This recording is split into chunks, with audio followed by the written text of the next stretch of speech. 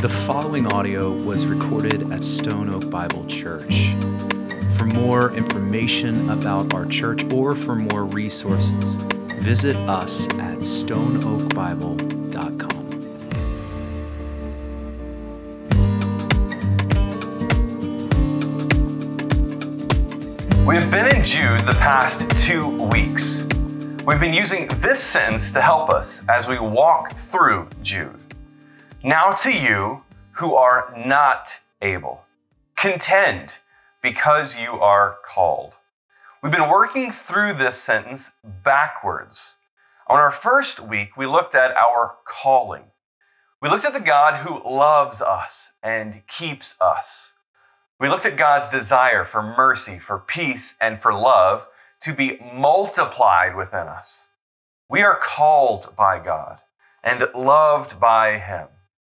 Last week, we looked at contending. Jude was letting the reader know that people had crept in, that were twisting the grace of God. They were changing the message. Jude called them to contend for the faith. They were to proclaim the truth of God. They were to do this out of mercy, peace, and love. We discussed that we today are in a similar position as Jude. Our application was to also contend for the faith. This brings us to the last 2 verses of Jude, and probably the most well-known section of this short letter. This section is the doxology of Jude. It's often read during the closing time of churches, which is known as the benediction. It's read as people are usually leaving the gathering and heading back out into the world. It is the change forward, the charge. It is these 2 verses that we will soak in this morning. Grab your Bibles, phones, or whatever device you're using this morning to look at the Word of God with me. 2020 has been weird. Can we all agree on that? I know we might disagree about 1,000 other things right now, but I think everyone would agree with that statement. Because of the pandemic, so many things have had to shut down, close, adapt, and change. One of the things that I miss quite a bit has been sports. I saw an article the other day that was pointing to the fact that sports are the most influential reason that people were getting rid of their cable or their satellite TV services. I am apparently not alone in this feeling of missing them. Sports are starting to return slowly. Just this week, professional baseball returned. It isn't the same as it used to be, but I can finally watch Cardinals baseball once again. It wasn't the first sport to return, though. Did you know that soccer has been going on? Probably not. Most Americans don't care about soccer. It's called the beautiful game. For most people that don't enjoy soccer, you probably call it the most boring game. I love watching 90-plus minutes of soccer. I enjoy the back and the forth. I enjoy the rivalries. I enjoy the attempts on goal. I enjoy the physical nature of the game. I also enjoy the team aspect of the sport. It seems today that a single player can influence most sports in such a tremendous way. In basketball, a single star player can change everything. There are only 5 players on the court for each team. If one of those guys is a superstar, they can touch the ball every time they go down the court. You can craft plays for that specific person in an effort to get them open every time you have the ball.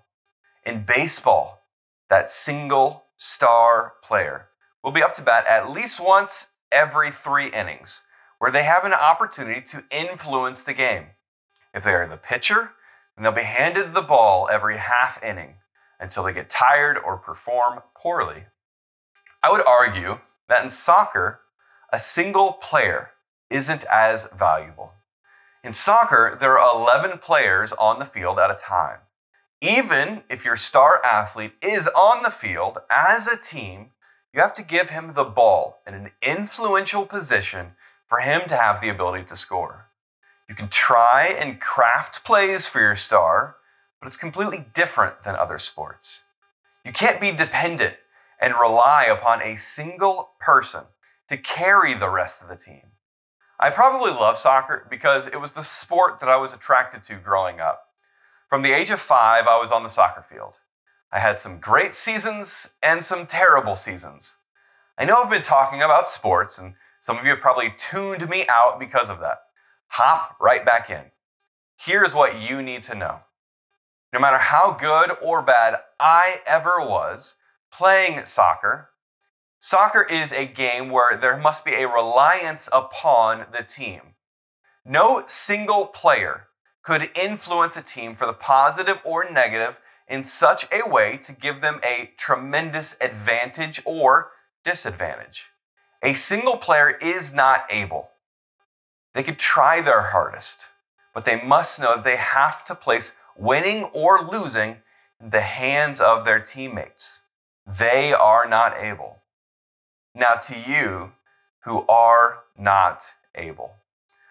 The sentence that we have been using to help us understand Jude begins with this line.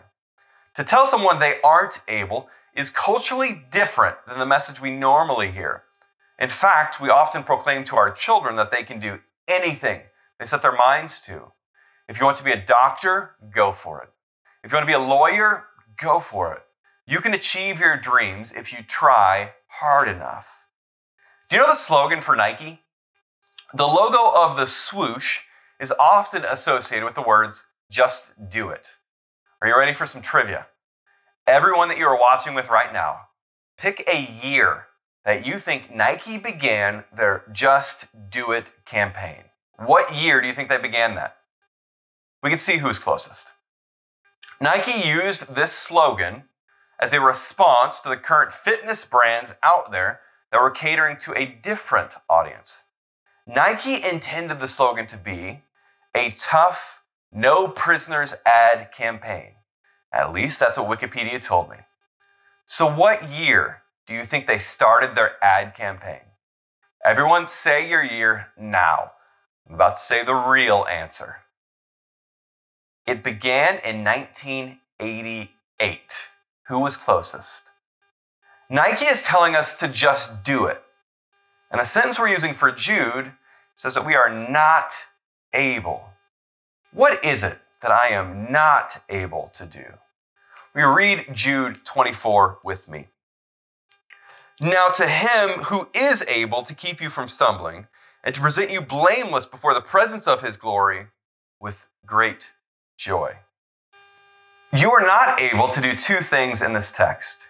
You are not able to keep yourself from stumbling, and you are not able to present yourselves as blameless. Upon these two things, we rely upon the one that is able. Stumbling is something that we all do. It isn't intentional, but it does happen. Nobody wakes up in the morning, gets dressed, brushes their teeth, and looks themselves in the mirror for a motivational speech of stumbling. You are going to stumble today. You're going to do it at the most inopportune time. You're going to do it when every influential person in your life is gathered around. You are going to trip up those stairs at work when your hands are full of opened egg cartons. You're going to hit both shins and drop all the eggs and attempt to catch yourself. But you won't be able to. We don't ask why you're going to be carrying open egg cartons, just go with it. You go out there and you stumble. When we physically stumble, it's a misstep. Our brains, our eyes, our feet, and our legs, they get off. They don't seem to be a cohesive unit at that time. Where they normally function together, they have a malfunction somewhere. Spiritually stumbling is something that we are all very familiar with as well. We're familiar with this malfunction. Our spiritual understanding and our knowledge aren't in step with our actions. We trip and fall. Sometimes our spiritual stumbling is public, and other times it is private. It is never in secret, though. God sees us every time that we stumble spiritually. Just take a second right now. think about your spiritual life. How are you stumbling right now? Not like figuratively right now, but literally right now. In this exact moment, now, are you stumbling? What is your mind racing towards? How have you stumbled this week? How have you stumbled this month, this year? What are the areas of your life where you continually stumble? We all have areas in our lives that are like a raised tile or a board in your house that always seems to catch your foot. What are those places? What are those thoughts? Who are those people? When are those times? What are the things that cause you to continually stumble? Identify them. Stumbling is a part of the Christian life. I'm not sure if you know this about yourself or not, but you aren't perfect. If you don't believe me, take a quick poll with those around you right now. You will stumble. Jude, however, has some encouraging words for us. We just talked last week about contending for the faith. We also talked about the way that we contend matters. We should do this with mercy, peace, and love. It is hard. Jude ends with a section of encouragement. We've continually used this same sentence. Now to you who are not able. But this isn't what our text says. These last two lines in the book of Jude are so helpful.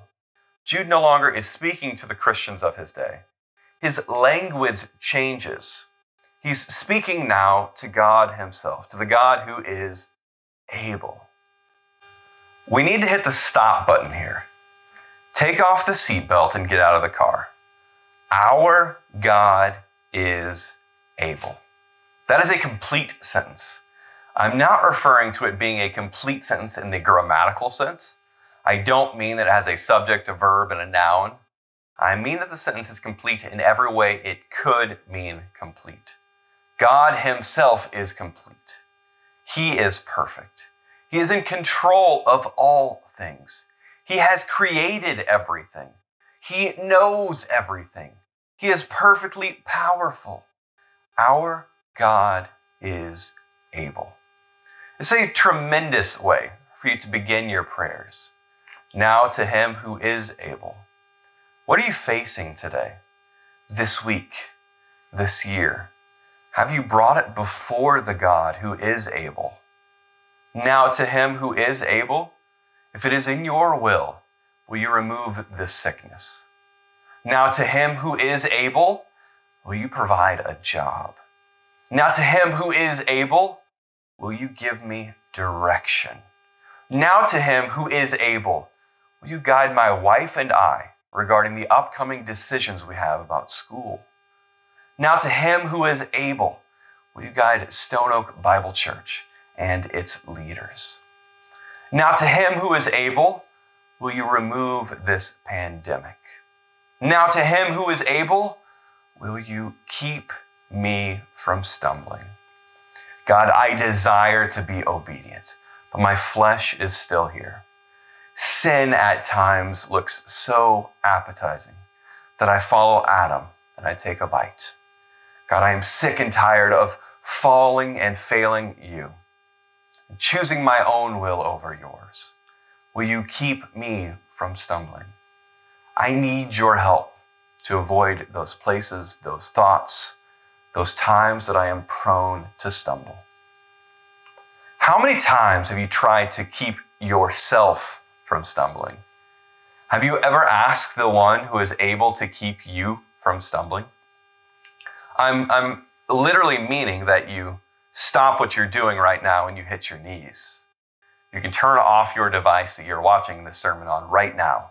I won't know or be offended. Do you need some help?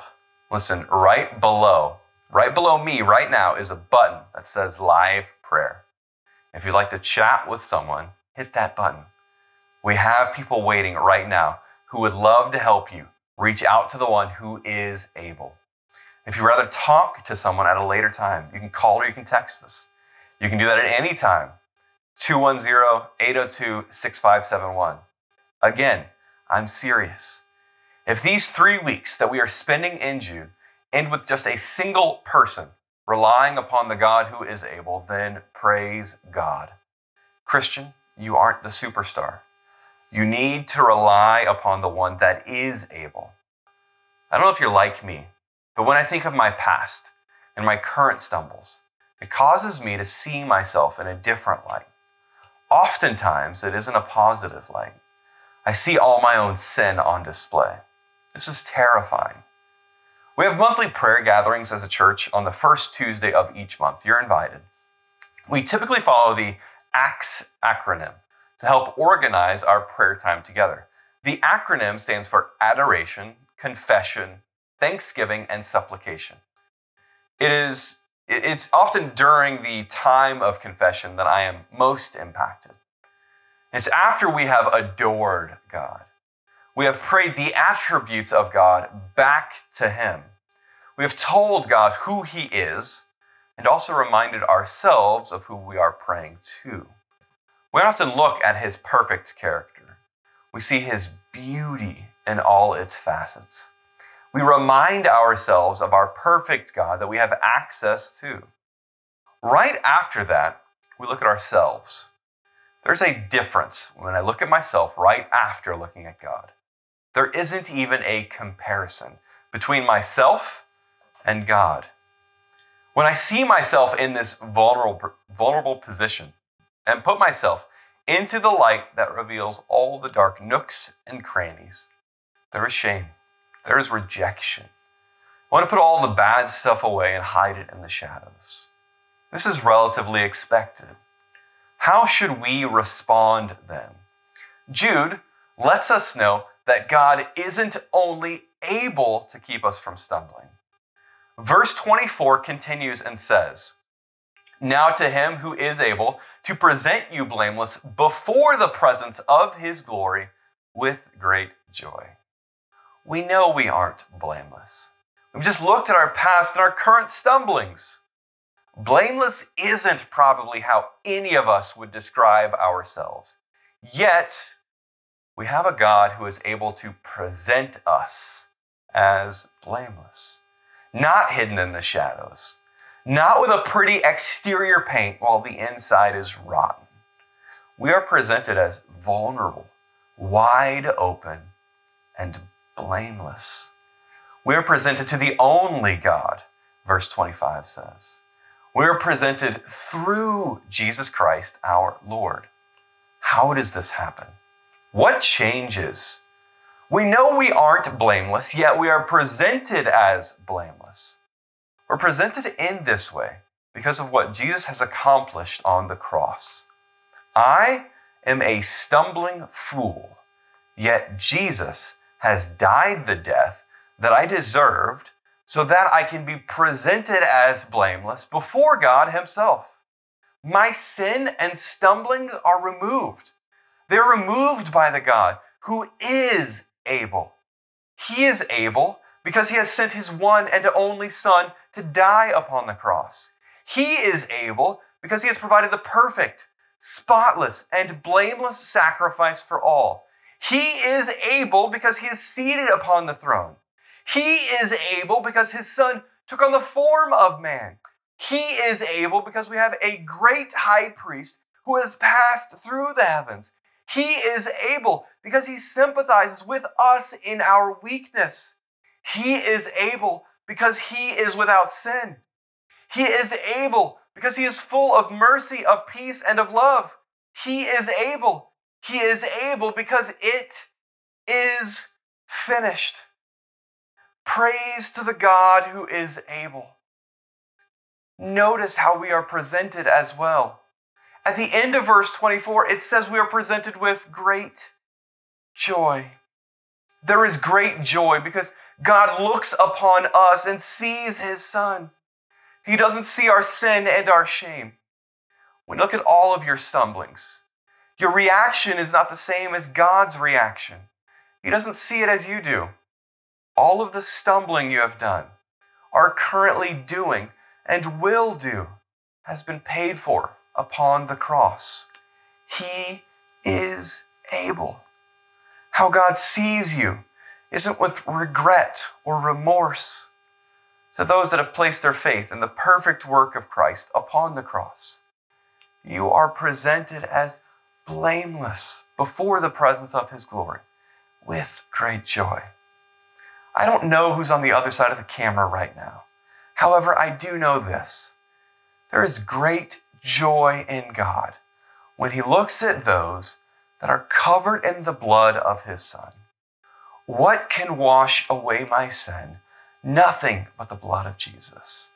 Oh, precious is the flow that makes me white as snow. That which is covered in the crimson blood is declared to be perfect and pure as white snow. This is the majesty of the gospel. We who stumble are given the one who can keep us from stumbling and presents us to the God who finds great joy in us. The one who is able was sent to the ones that are not able. This is the mystery of the gospel. The book of Jude is relatively short. Because of that, it's easier to see the bookends of this letter. There's a tie between the beginning and the ending of this book that Jude wants us to see. Read the second line of verse 1, where Jude lays out this letter. He lays out who this letter is for. He says this, to those who are called, beloved in God the Father, and kept for Jesus Christ. Do you see the language now of verse 24? Now, to him who is able to keep you, we are kept for Jesus by the one who is able to keep us. There's a doctrine that I believe is extremely important, and that doctrine is assurance of salvation. Assurance of salvation simply means that you know you are justified or in a right standing with God. There's a method of evangelism that uses questions to help drive conversation towards the gospel. One of those questions is the following. If you were to die tonight and stand before God, and he were to ask you, why should I let you into heaven? How would you respond? Regardless of what you think about this method of evangelism, the answer to that question is an important one. How would you respond? The doctrine of our assurance of salvation is so vital for this question. Notice in the book of Jude, who is it that is doing the keeping? It is God. You see, your salvation is not dependent upon you. Praise God that it isn't. If it were dependent upon you, you would have stumbled your way out of it by now. You see, you didn't earn your salvation. Your salvation was a gift from God. You were dead in your trespasses and sins. You had no hope. God moved. You can't earn your salvation. There's no amount of works that can bring you to the top of the salvation mountain. God came down in the form of man through Jesus Christ to secure your salvation. You have been sealed by the Spirit of God. Just as you didn't earn your salvation through your works, you cannot unearn your salvation through your works either. You are kept for Jesus Christ. Now to him who is able to keep you. Christian, you are kept. God is our Savior, our perfecter, and our keeper. Jude finishes this book with a time of worship. He is ascribing to God the attributes of God. If you're looking at how you can pray during a time of adoration of God, verse 25 is a great place to begin. Jude is ascribing to God glory, majesty, dominion, and authority. These are all attributes of the one who is able. Within him is glory, majesty, dominion, and authority. He is in control of all things and has dominion and authority over all things. He is worthy of all glory and majesty. Our God is the glorious one. He is the one who is able, before all time, and now, and forevermore. Now to you who are not able, rest in the one who is able. Contend for the faith now and forevermore, because you are called by the only one who is able to keep you from stumbling and present you blameless before all time, and now and forevermore. Amen.